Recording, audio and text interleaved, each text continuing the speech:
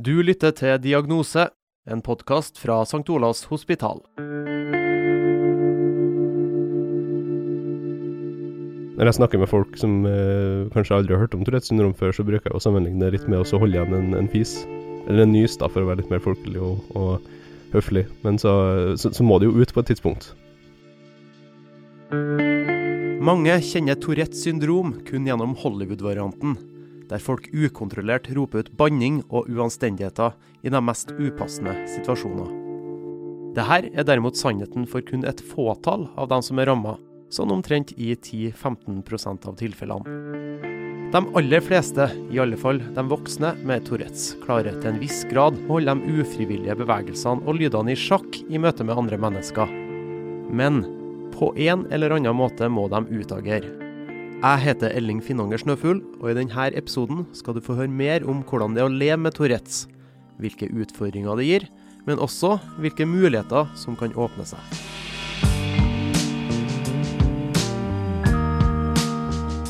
Tourettes syndrom det er en neuropsykiatrisk tilstand eller lidelse som gir symptomer i form av at man har mer eller mindre ufrivillige eller sånn halvufrivillige bevegelser. Bernhard Veidle er overlege og spesialist i pediatri og barne- og ungdomspsykiatri.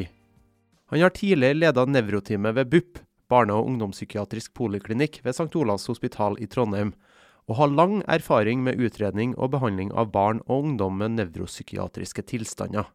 Tourettes syndrom er en av disse tilstandene, og kjennetegnes ved at pasientene utvikler tics. Typisk er at det blir sånn blunk, hvor man ikke bare blunker en gang som de fleste av oss gjør, men hvor man blunker gjentatte ganger etter hverandre, sånn at omgivelsen lurer på, blir det ikke litt for mye? Når slutter du med å blunke? Eller ansiktsgrimaser. Det kan være fingerbevegelser, det kan være bevegelser av mavemuskulaturen trekker sammen, noen ganger i rytme. Det kan være fotbevegelser, sånn at hele kroppen kan bli involvert. Hvis det er enkle bevegelser, snakker man om enkle motoriske tics. Hvis det blir mer komplisert, snakkes det om komplekse motoriske tics. Men for å få diagnosen Tourettes syndrom, må man også ha minst ett og helst flere vokale tics.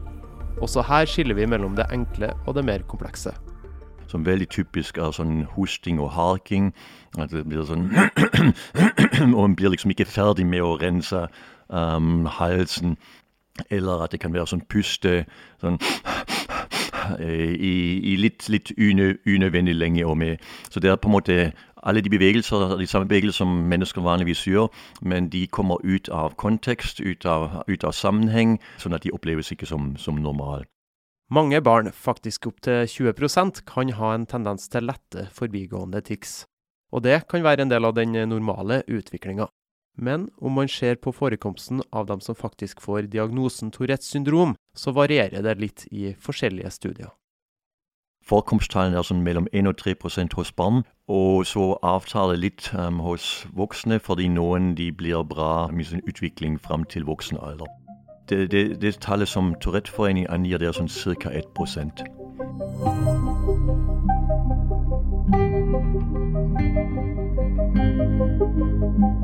Det starter jo med en trykkfornemmelse, en sånn spenning, en kløe et eller annet sted inni noe.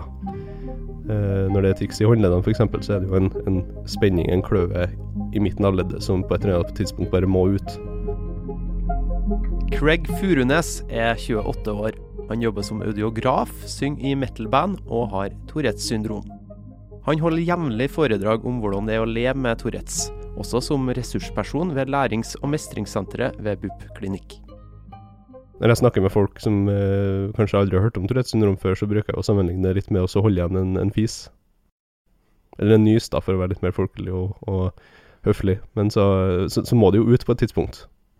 Så løsningen for meg har jo ofte vært å enten faktisk slippe det ut på et tidspunkt og et sted hvor ikke generer andre folk, og ikke ødelegge for arbeid for eksempel. Eller rett og slett å omdirigere den energien. Hva er det spesifikt til deg da? Hva slags tics har du? Av det motoriske da, så er det jo mye vridning av ledd, knekking av ledd, litt sånn som folk egentlig gjør, så det kan jo lett forkles som, en helt vanlig handling, vanlig adferd. Så sparker jeg også foten opp til låret når jeg går. Det ser jo litt corny ut. Vrir på anklene. Det er jo vanskeliggjør jo en del ganger også. Det kan jo lett forkles som en litt sånn Michael Jackson-dans bort gjennom gata. Så du later som du danser? Ja, hvis jeg må. Nakkevridninger og en del kast med nakken. Smatting, gaping, klapping med kjeven, vibrering av nesebor. En del sånn litt sånn finurlige ting som ikke er noe mye annet enn litt uskyldig, i verste fall. Når det kommer til lyder, så er jo det litt mer det folk legger merke til. Og der varierer det veldig fra dag til dag, men det kommer jo sånne støt med enkelt som det. Klikking med tunga, frøsing, piping. Hvis du har hørt en chihuahua. Ja, en sånn hund. De er jo ganske intense når de bjeffer. Hvis du i tillegg tar og så klemmer den og vrir den litt før du strekker den, så får du en sånn veldig kvass pipelyd. Jeg vil ikke anbefale noen å gjøre det, men det skjer for meg i hvert fall. Og den gjør jeg jo i tillegg på innpust, så den er ganske intens. Den merker folk veldig godt.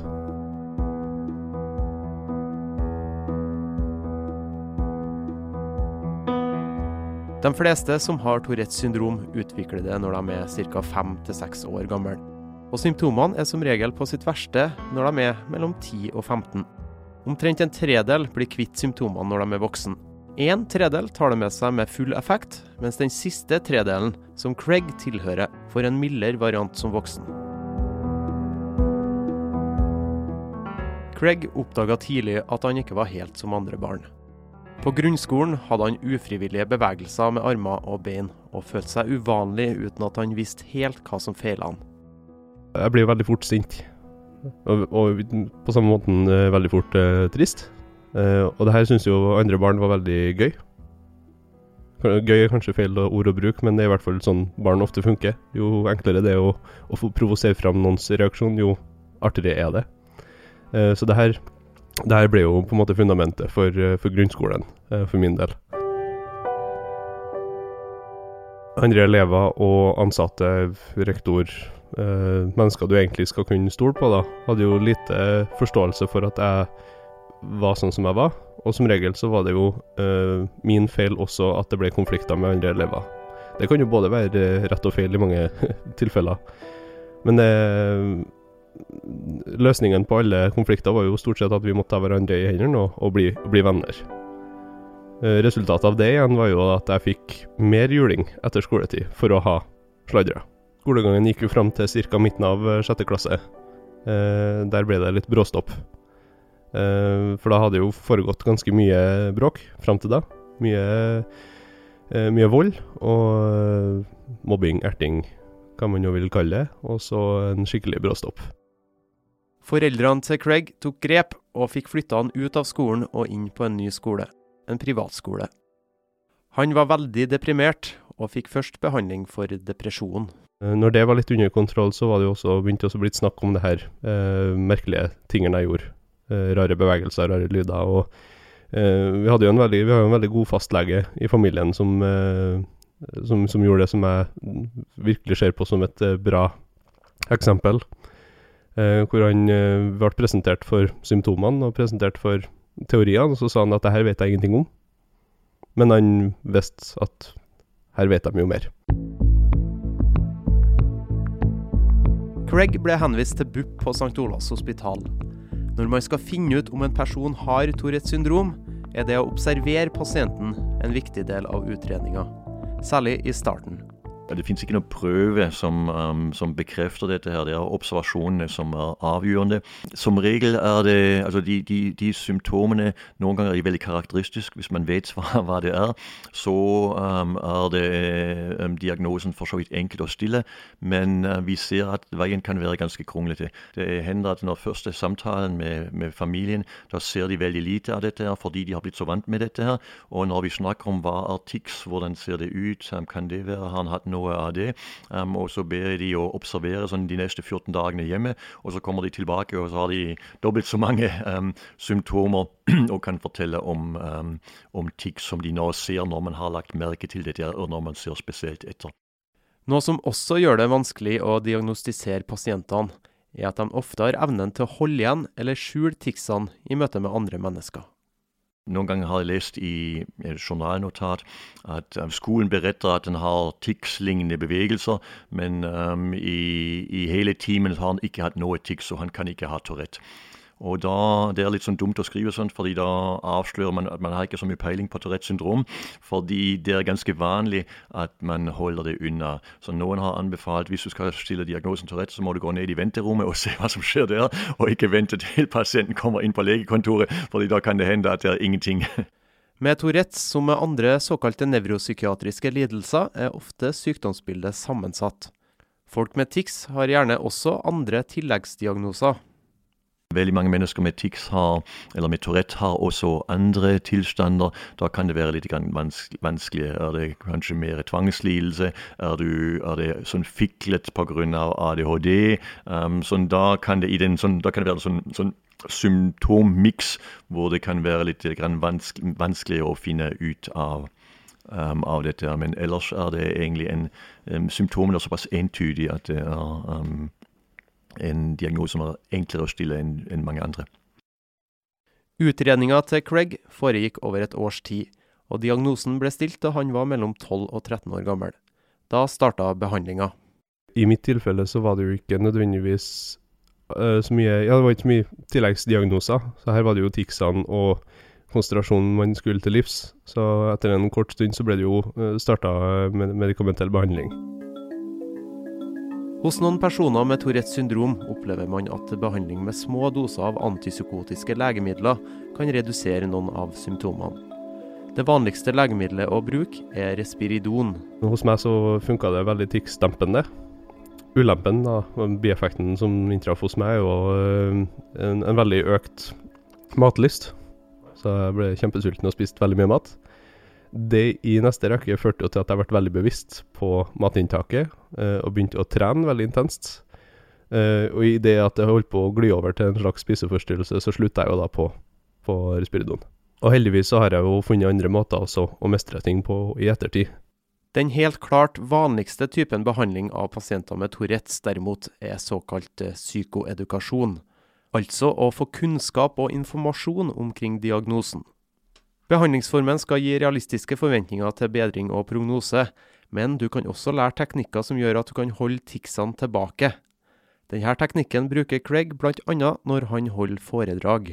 Hvis jeg skal forelese om livet med Tourettes syndrom, og uansett publikum egentlig, så hadde jo egentlig det beste vært å vise hvor i gåseøyne syk jeg egentlig men så vil jeg jo gjerne få sagt det jeg skal, og fremført det jeg skal uten hindring, og da kommer jo en del sånne mestringsteknikker inn, så jeg går og vandrer veldig frem og tilbake når jeg snakker.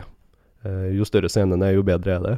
Og da går fotene, og da går armene, og det en hel masse mer eller mindre bevisste teknikker for å lede spenninga vekk fra der det eventuelt skulle bli et tikk da. Akkurat det her stiller seg litt annerledes når Craig står på scenen med ekstremmetal-bandet sitt.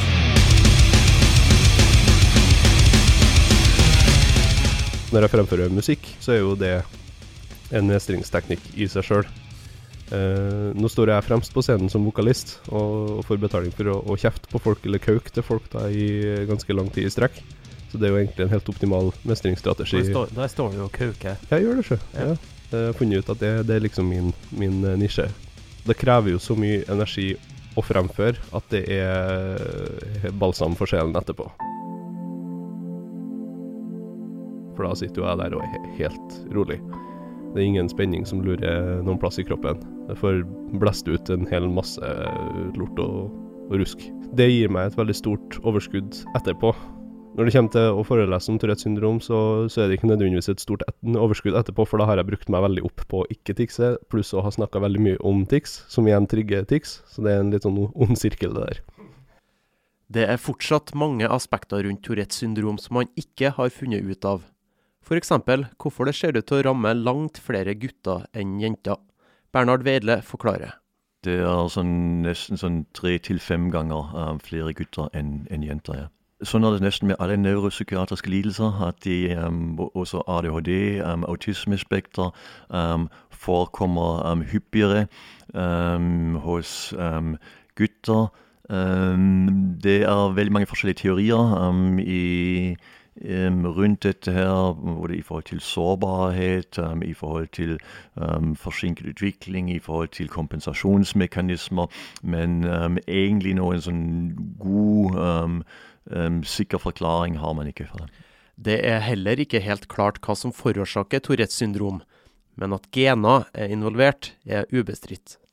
Det helt klart en sterk genetisk komponent, sånn veldig mange foreldre som vi spør om, de kjenner en eller annen som kanskje har hatt det som barn, eller som har lite grann, blunker litt, eller som det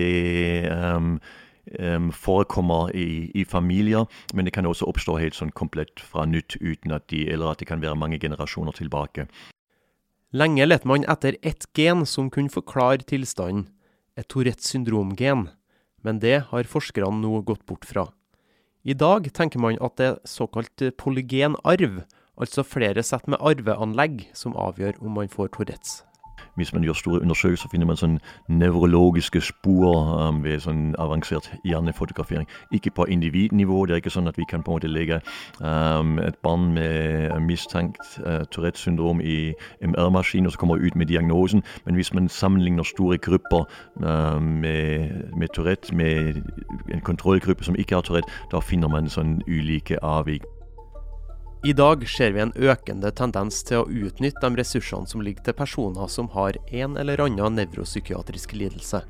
Det snakkes om nevromangfold, om mennesker som tenker annerledes og utenfor boksen.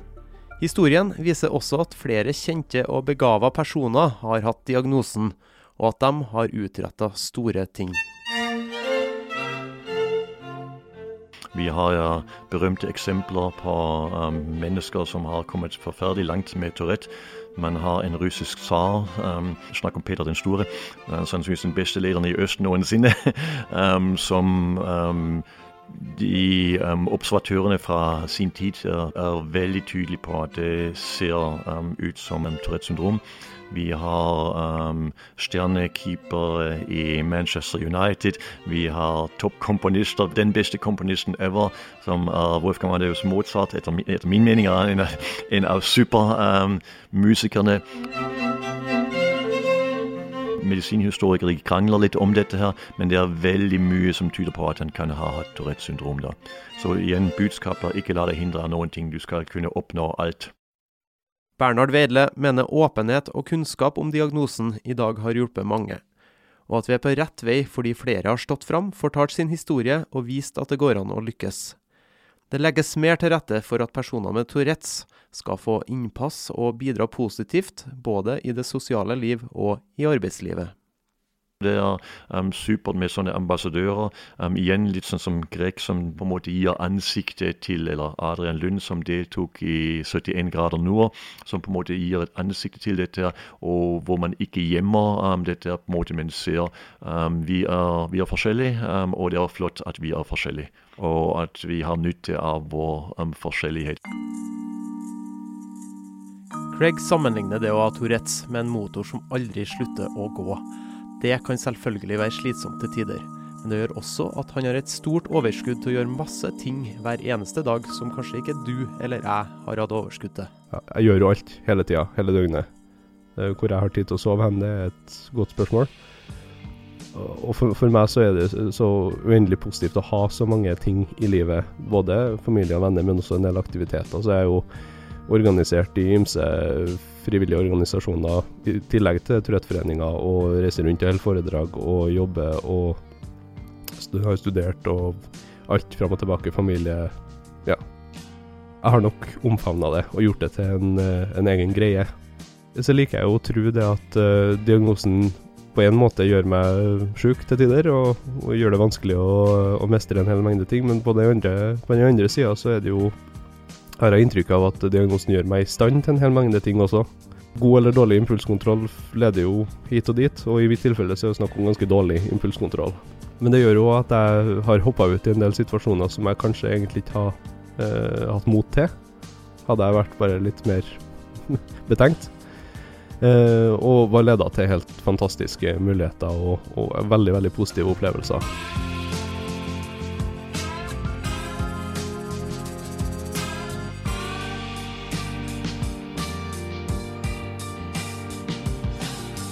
Du har hørt på Diagnose, en podcast fra St. Olavs Hospital, som produsert av meg, Elling Finanger Snøfugl, Kirsten McDonough og Nils Lian. Marit Kvikne vår ansvarlige redaktør. Tusen takk til Bernhard Veidle og Craig Furunes for at de stilte opp i denne episoden. Og hvis du vil vite mer om Tourettes syndrom, anbefaler jeg et besøk på Norsk Tourette-forening sine nettsider. Har du tema du har lyst til å ta opp eller har spørsmål, så kan du kontakte oss ved å sende en e-post til diagnose@stolav.no. Abonner gjerne, og ikke glem å følge St. Olavs Hospital på Facebook. Dette var siste episode i denne sesongen, men vi tilbake med mer diagnose i 2019.